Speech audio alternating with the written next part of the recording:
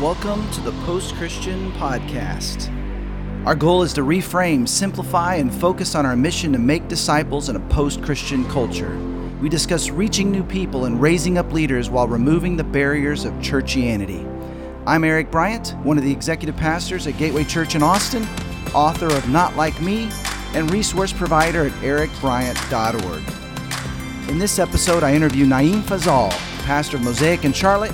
This interview was part of the Church Growth Summit, which featured American church leaders sharing how they serve in their context. Well, I'm excited to be here with Naeem Fazal. Naeem, how are you doing? Great, man. Great. How are you? I'm doing really well. I'm Awesome. Just grateful for the chance to spend some time together and really excited for all that's happening there in Mosaic and Charlotte. And tell us a little bit about your journey in church planting and even your mission field there in Charlotte. Yeah. So we've been going for 11 years now. So yeah, quite some time. And we actually launched from Charlotte. I mean, we were in Charleston, South Carolina, and then a church over there called Seacoast Church. I was a pastor there, and they helped us launch with actually a church planting organization called the ARC. It's I think Association of Related Churches, and so yeah, they helped us plant about 11 years ago. We are in the city of Charlotte, kind of a place where the city ends and the suburbs start. And so yeah, a church called Mosaic. We really moved actually because we wanted our main focus to be really about creating a community where we would celebrate diversity. It would be a community of faith that represented the city and also represented kind of a personal mission that we had to really bring a diverse group of people together and have church where it would be a representation of, what church would look like in heaven, kind of thing. So. Well, and I love the book you wrote about your personal experience about coming to faith, ex-Muslim. You can get more information at exmuslimbook.com. Tell me about some of the other people that you are seeing reached. Are you seeing people that have kind of walked away from Christianity and come back? Do you see others with your background? I'm sure Charlotte is a big growing city. Yeah. The diversity, I'm sure, is there. But what about spiritually? How are you reaching the folks that are there? Yeah, so my background obviously is Muslim. So I grew up in a conservative Muslim home. Parents are Muslim, and had a radical experience. Came to faith. So I was in Kuwait. I'm actually Pakistani, kind of story. That's how it gets complicated. But I'm actually Pakistani. But my mom and dad migrated to Kuwait, and that's where we were born. I was born, and so then. After the Gulf War, we came to the States, and I had a radical experience with Christ. And what I mean by that, it was like kind of a vision of Jesus, kind of changed everything, kind of like the road to Damascus experience. Wow. And so my background, even though I was Muslim, I was in Kuwait, and Kuwait's really a melting pot. A lot of people might not know this, but about 60% of the population in Kuwait are immigrants, foreign nationals. And so I grew up with Muslims, Hindus, Sikhs, Buddhists, a lot of Asians there, a lot of Filipinos there. And so it was very much a melting pot. And so this idea of really creating a diverse community or having different influences in my life where people just believe different things was normal, which I think really helped us and me to really create a community and create a space there that people could really belong before they believed. So it was a place where people feel more comfortable, and we try to make sure that a lot of the things we do at Mosaic reflects the fact that we live in a world, not just a city or a suburb. And so we have an international kind of flavor in a sense where we are trying to have a global conversation instead of a local conversation. So we are seeing people from different backgrounds, not just Muslim. In fact, actually, Muslims have the hardest time to come to Mosaic because they look at me and they go, this guy is either a traitor or this guy switched sides, and I don't know if I want to hear him, they'll probably hear me like online or something, but visiting, it takes a lot for them to come.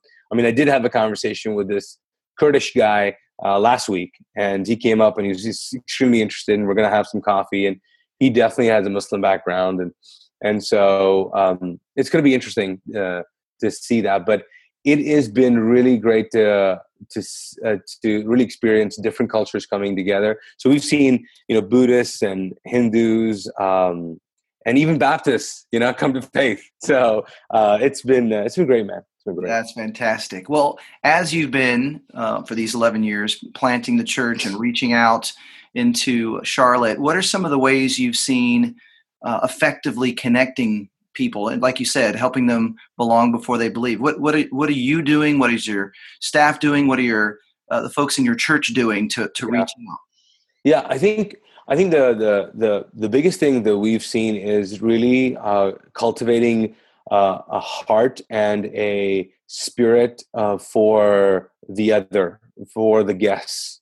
I think more than just our programming, sometimes I tend to fall into, because I'm a church guy and we do services, we fall into like, hey, let's make this, to use a term from the 90s, seeker sensitive, or let's make this seeker aware, or let's make this, or let's do popular contemporary songs. We've kind of abandoned that really, because I believe that people really understand or feel your heart before they experience anything else. And that's really genuine. And because I've been in environments where it seems maybe contrived or seems fake, that you're trying to connect with me, you're trying to sell me something that you're not really like that, but you're doing or creating a church service for me that because you want to not entertain me, but just kind of impress me. And so we've kind of really abandoned that to like really, man, like if we focus on loving each other well, then Jesus said that they'll know that you're my disciples. I mean, it will actually attract people to your community. And so I can't really pinpoint like, oh man, we did this outreach and we did this concert and none of that is really happening. What is happening is that, to quote someone who doesn't go to Mosaic, who is, but sends all her seeker or people who are not really committed to any kind of spirituality. I mean, she sends them to Mosaic. I mean, she's like, told me like last week, she's like, oh yeah, I don't tell them to come to my church because my church is, they don't want to come to my church, and I'm like, did you see what you're saying right there? Like, because my church is not set up for that. Basically, she's saying, but your church, and she said you can walk right in and before anything, people feel like people can feel God. And I thought, wow. Now I don't know how to teach that in a conference, but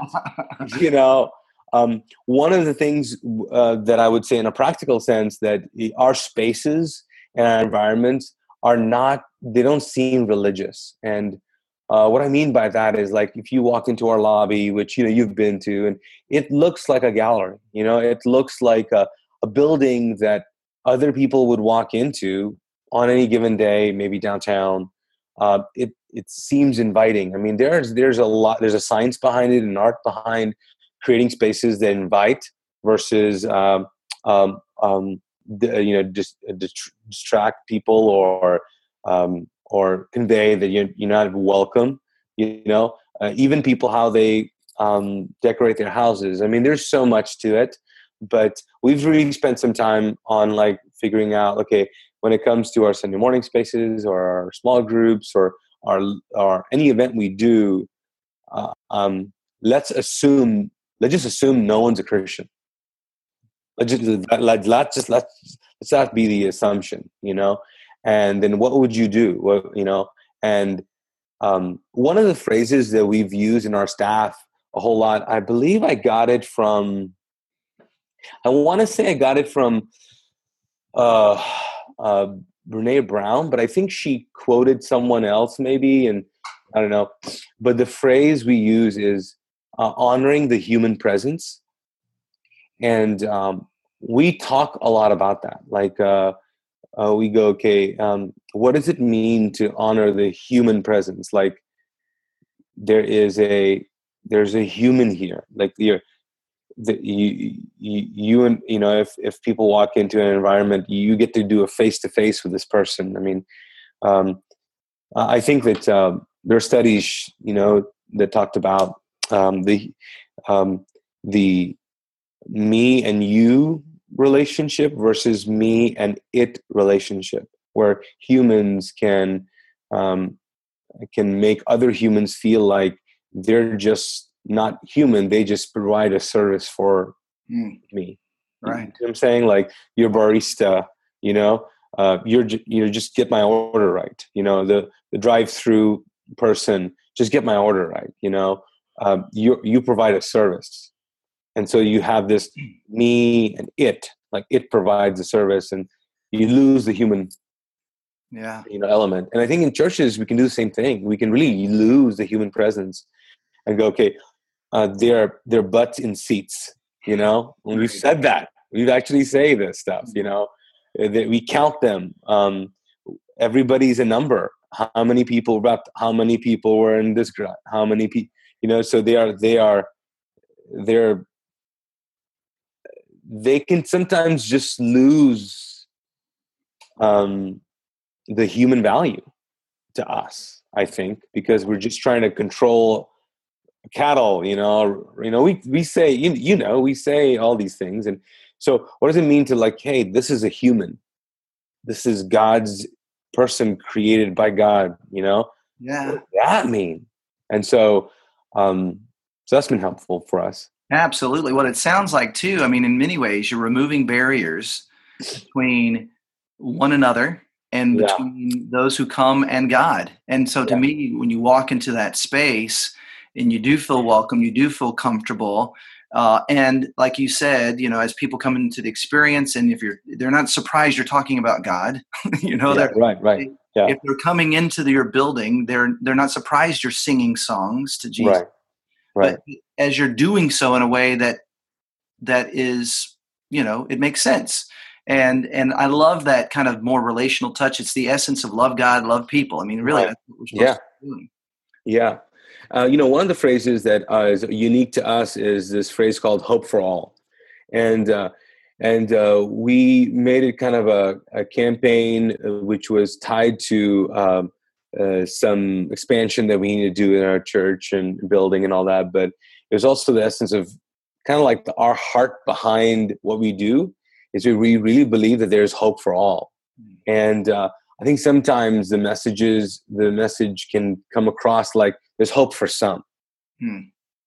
or there's hope for us, not necessarily you, because you don't have hope, but we have it.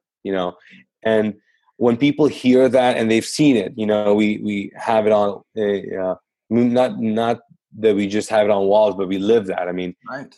people walk in, they go, they really believe this, that there's hope for all. It doesn't matter my background, my lifestyle, what I believe, what I don't believe. There's a God who says, hey, there's hope for you. Like, my hope is for you, and I think that's been really, really helpful, and definitely removing barriers is so important. But I think the way we do this, I would say, is not necessarily like, hey, obviously we got to pay attention to language, because, sometimes, we can say Sure. things and that people don't understand and they don't have context. And you definitely, language is important. What we do, what we don't do, it's important. But, so coming from a different background and actually being a guy who was a Muslim, attending a church as a Muslim, you know, um, not dumbing down, or taking taking the passion or the out of worship or out of of a gathering for the sake of the non-believer or for sake of me as a Muslim, it didn't really help me. And so what I'm saying is like, Muslims are not attracted to a seeker-sensitive church. They want to go in and they want to see what does it look like to. They're inspired by people who are passionately convinced Hmm. about either a God, a belief, Jesus. They want to see that. And so I think humans are. They want to know. I mean, my Hindu friend, who I reconnected with last year, I've known him for 20 years, he came to church with me, came to a core meeting, very much like a family meeting, business meeting of a church, but he was like, man, if this is church in India, I'd go to it. Wow. And we honored him. I honored him, and people were clapping for him, and and he moved from being Hindu to Sikh, and we celebrated that. Hmm.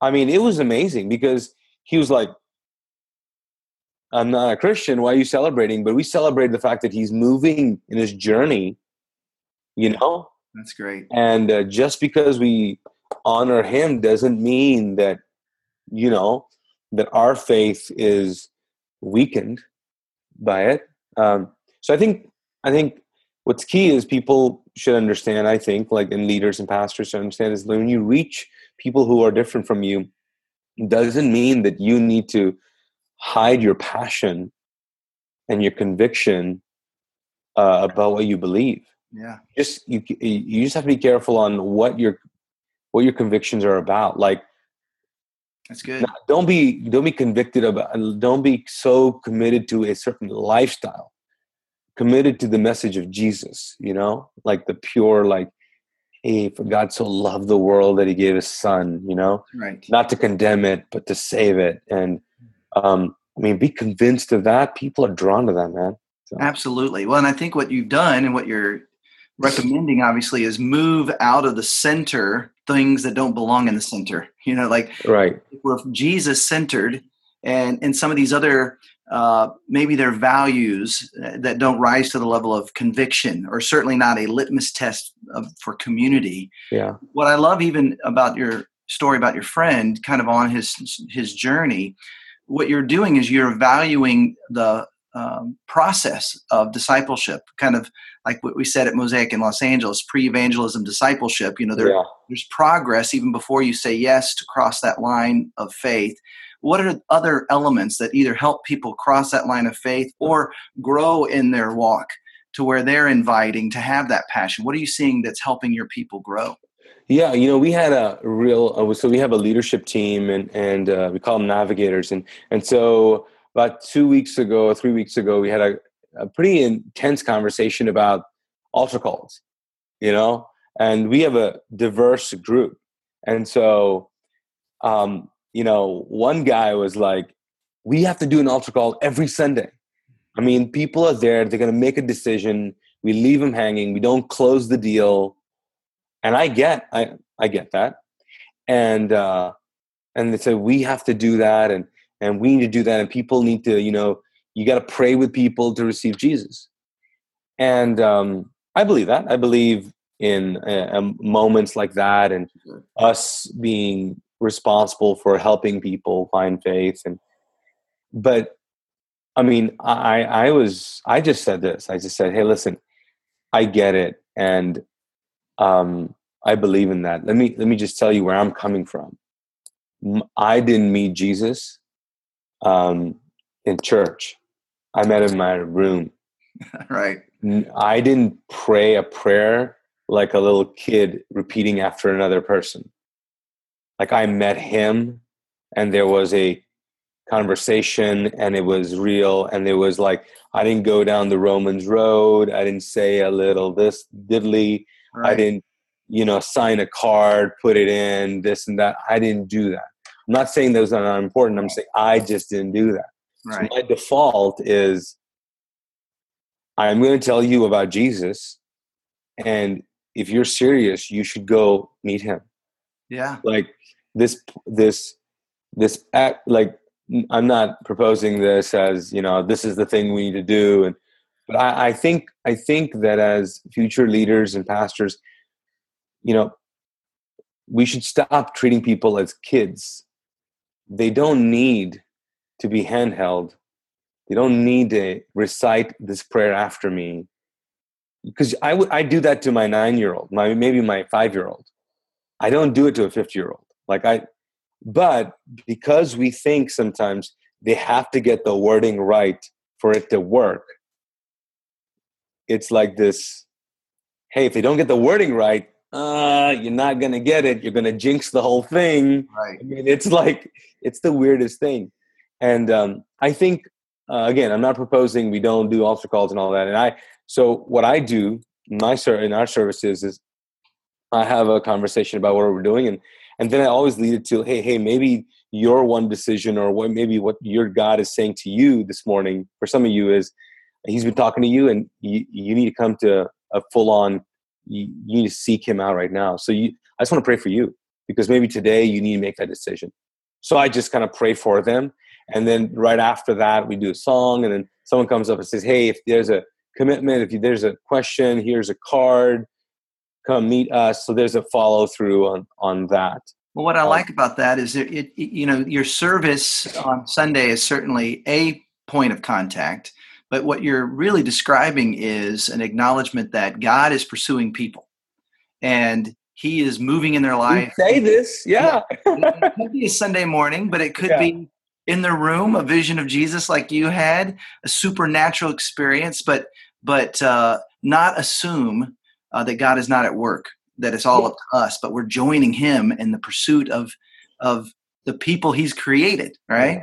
Yeah. And see, here's the thing. I mean, if you've ever watched the Tony Robinson show or his environments or talks or weekends, the amount of science and art and that is available to manipulate human emotion is staggering. Like, meaning there's a way to rally and hype up and get people to feel something and commit. Right. Emotionally. Right. And I just feel like when you meet Jesus, it has to be a very spiritual, divine moment. Yeah. I'm not saying emotions are not attached to it, but they can't lead the way. Because if they lead the way, it's like the way I was a young adult pastor for several years, and I heard someone say, hey, listen, single ladies or guys, hey, whatever you get them with, you keep them with. Oh, goodness. So it's like this, if you get them with your makeup and the way you look and da-da-da-da-da, you're going to keep them with that. Right. Because if you stop doing that, they're out. And I think it's true. It's there's some truth to it. Like, if people are sold an emotion and they bought into Jesus because of an emotion and that emotion goes away, then the relationship with Jesus goes away. Yeah. And we've seen that, right? We've seen people go, yes, yes. I mean, youth camp, man. I mean, I was youth pastor too. So kids getting saved every week, the same kid, Right. I'm like, dude, you're good, But I think there's something to be really thought through a little bit. I was having a conversation with one of our pastors, and it led to a conversation about getting people to ask questions, the right questions, versus giving them the right answers. And it really, this is connected to the way we disciple. So, I met with a guy a couple of days ago, and we reach people who are like, no religious background, or really a terrible religious background. I mean, they're living in whatever. I mean, so this idea of like, hey, don't live together, don't sleep together before marriage, no, don't this, don't that. They have no idea, no concept of it. And so he began telling me, we're just starting the relationship conversation. He was like, he said, I've got a lot of questions, and like, not that he was saying, tell me what to do and I'll do it. But he wanted to know, like, so morally, what what is right?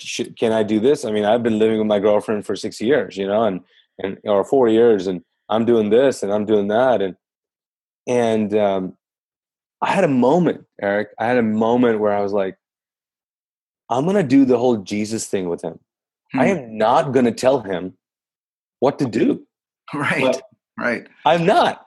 Like, I'm going to get him to hunger and thirst for answers and develop a relationship with Jesus, Great. the Holy Spirit. Because if I'm the answer guy, then Right. he just knows, okay, so I'm not supposed to do this, and I'm supposed to give 10%, and I'm not, and yada, yada, yada. And so he'll get a mental list of 5 to 10 things that he has to do. And that will determine his relationship with God. Right. Right. And then it's works-based. Then it's not really the gospel. It's not. We just lost it. I just lost it.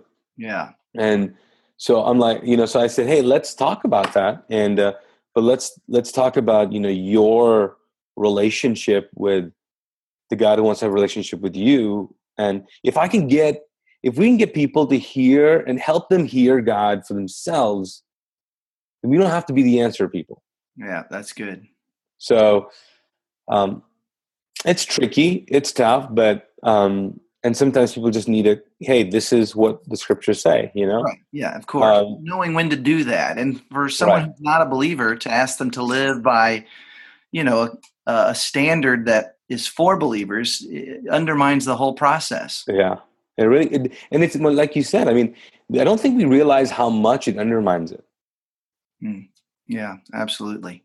Well, Um, when you see someone growing in their faith, they're learning to hear God's voice and they want to be a leader at Mosaic Charlotte. What is required to become a leader in your community? well, it depends how badly we need leaders. That's the honest answer. That's the real answer. Yeah. Um, um, but because of the different positions of leadership, where you're in charge of preschool curriculum, or you're the leader of the parking team, um, one is heavy content. You got to get your stuff together, all that. One is you don't really have to do that. You could be still figuring out what you believe, what you don't, and just be great at people skills and parking cars. So we allow that, like, hey, he's a leader, and she's a leader, or he's a leader, and he's a leader, but it's not the same. It's just not the same. Right. Just like the guy, the standard for me is different than the standard for some of the staff. Honestly, Sure. it just is. It's just different responsibility. But what we've done, what we did 2 years ago, is we hand picked or invite only people, and we said we want to journey with you, or we would like you, or to be a part of a leadership um, learning group for a year, Wow. once a month, Right. and would you consider doing that? And so the last 2 years, we've taken like 50, 60 people, and we take them for the whole year, once a month, and would develop leadership in them. And so it starts off with basic theology and then it has all the other things like gifts, assessment, leadership, values, what does it mean, um, theology, the whole thing. But it's every month they get dipped.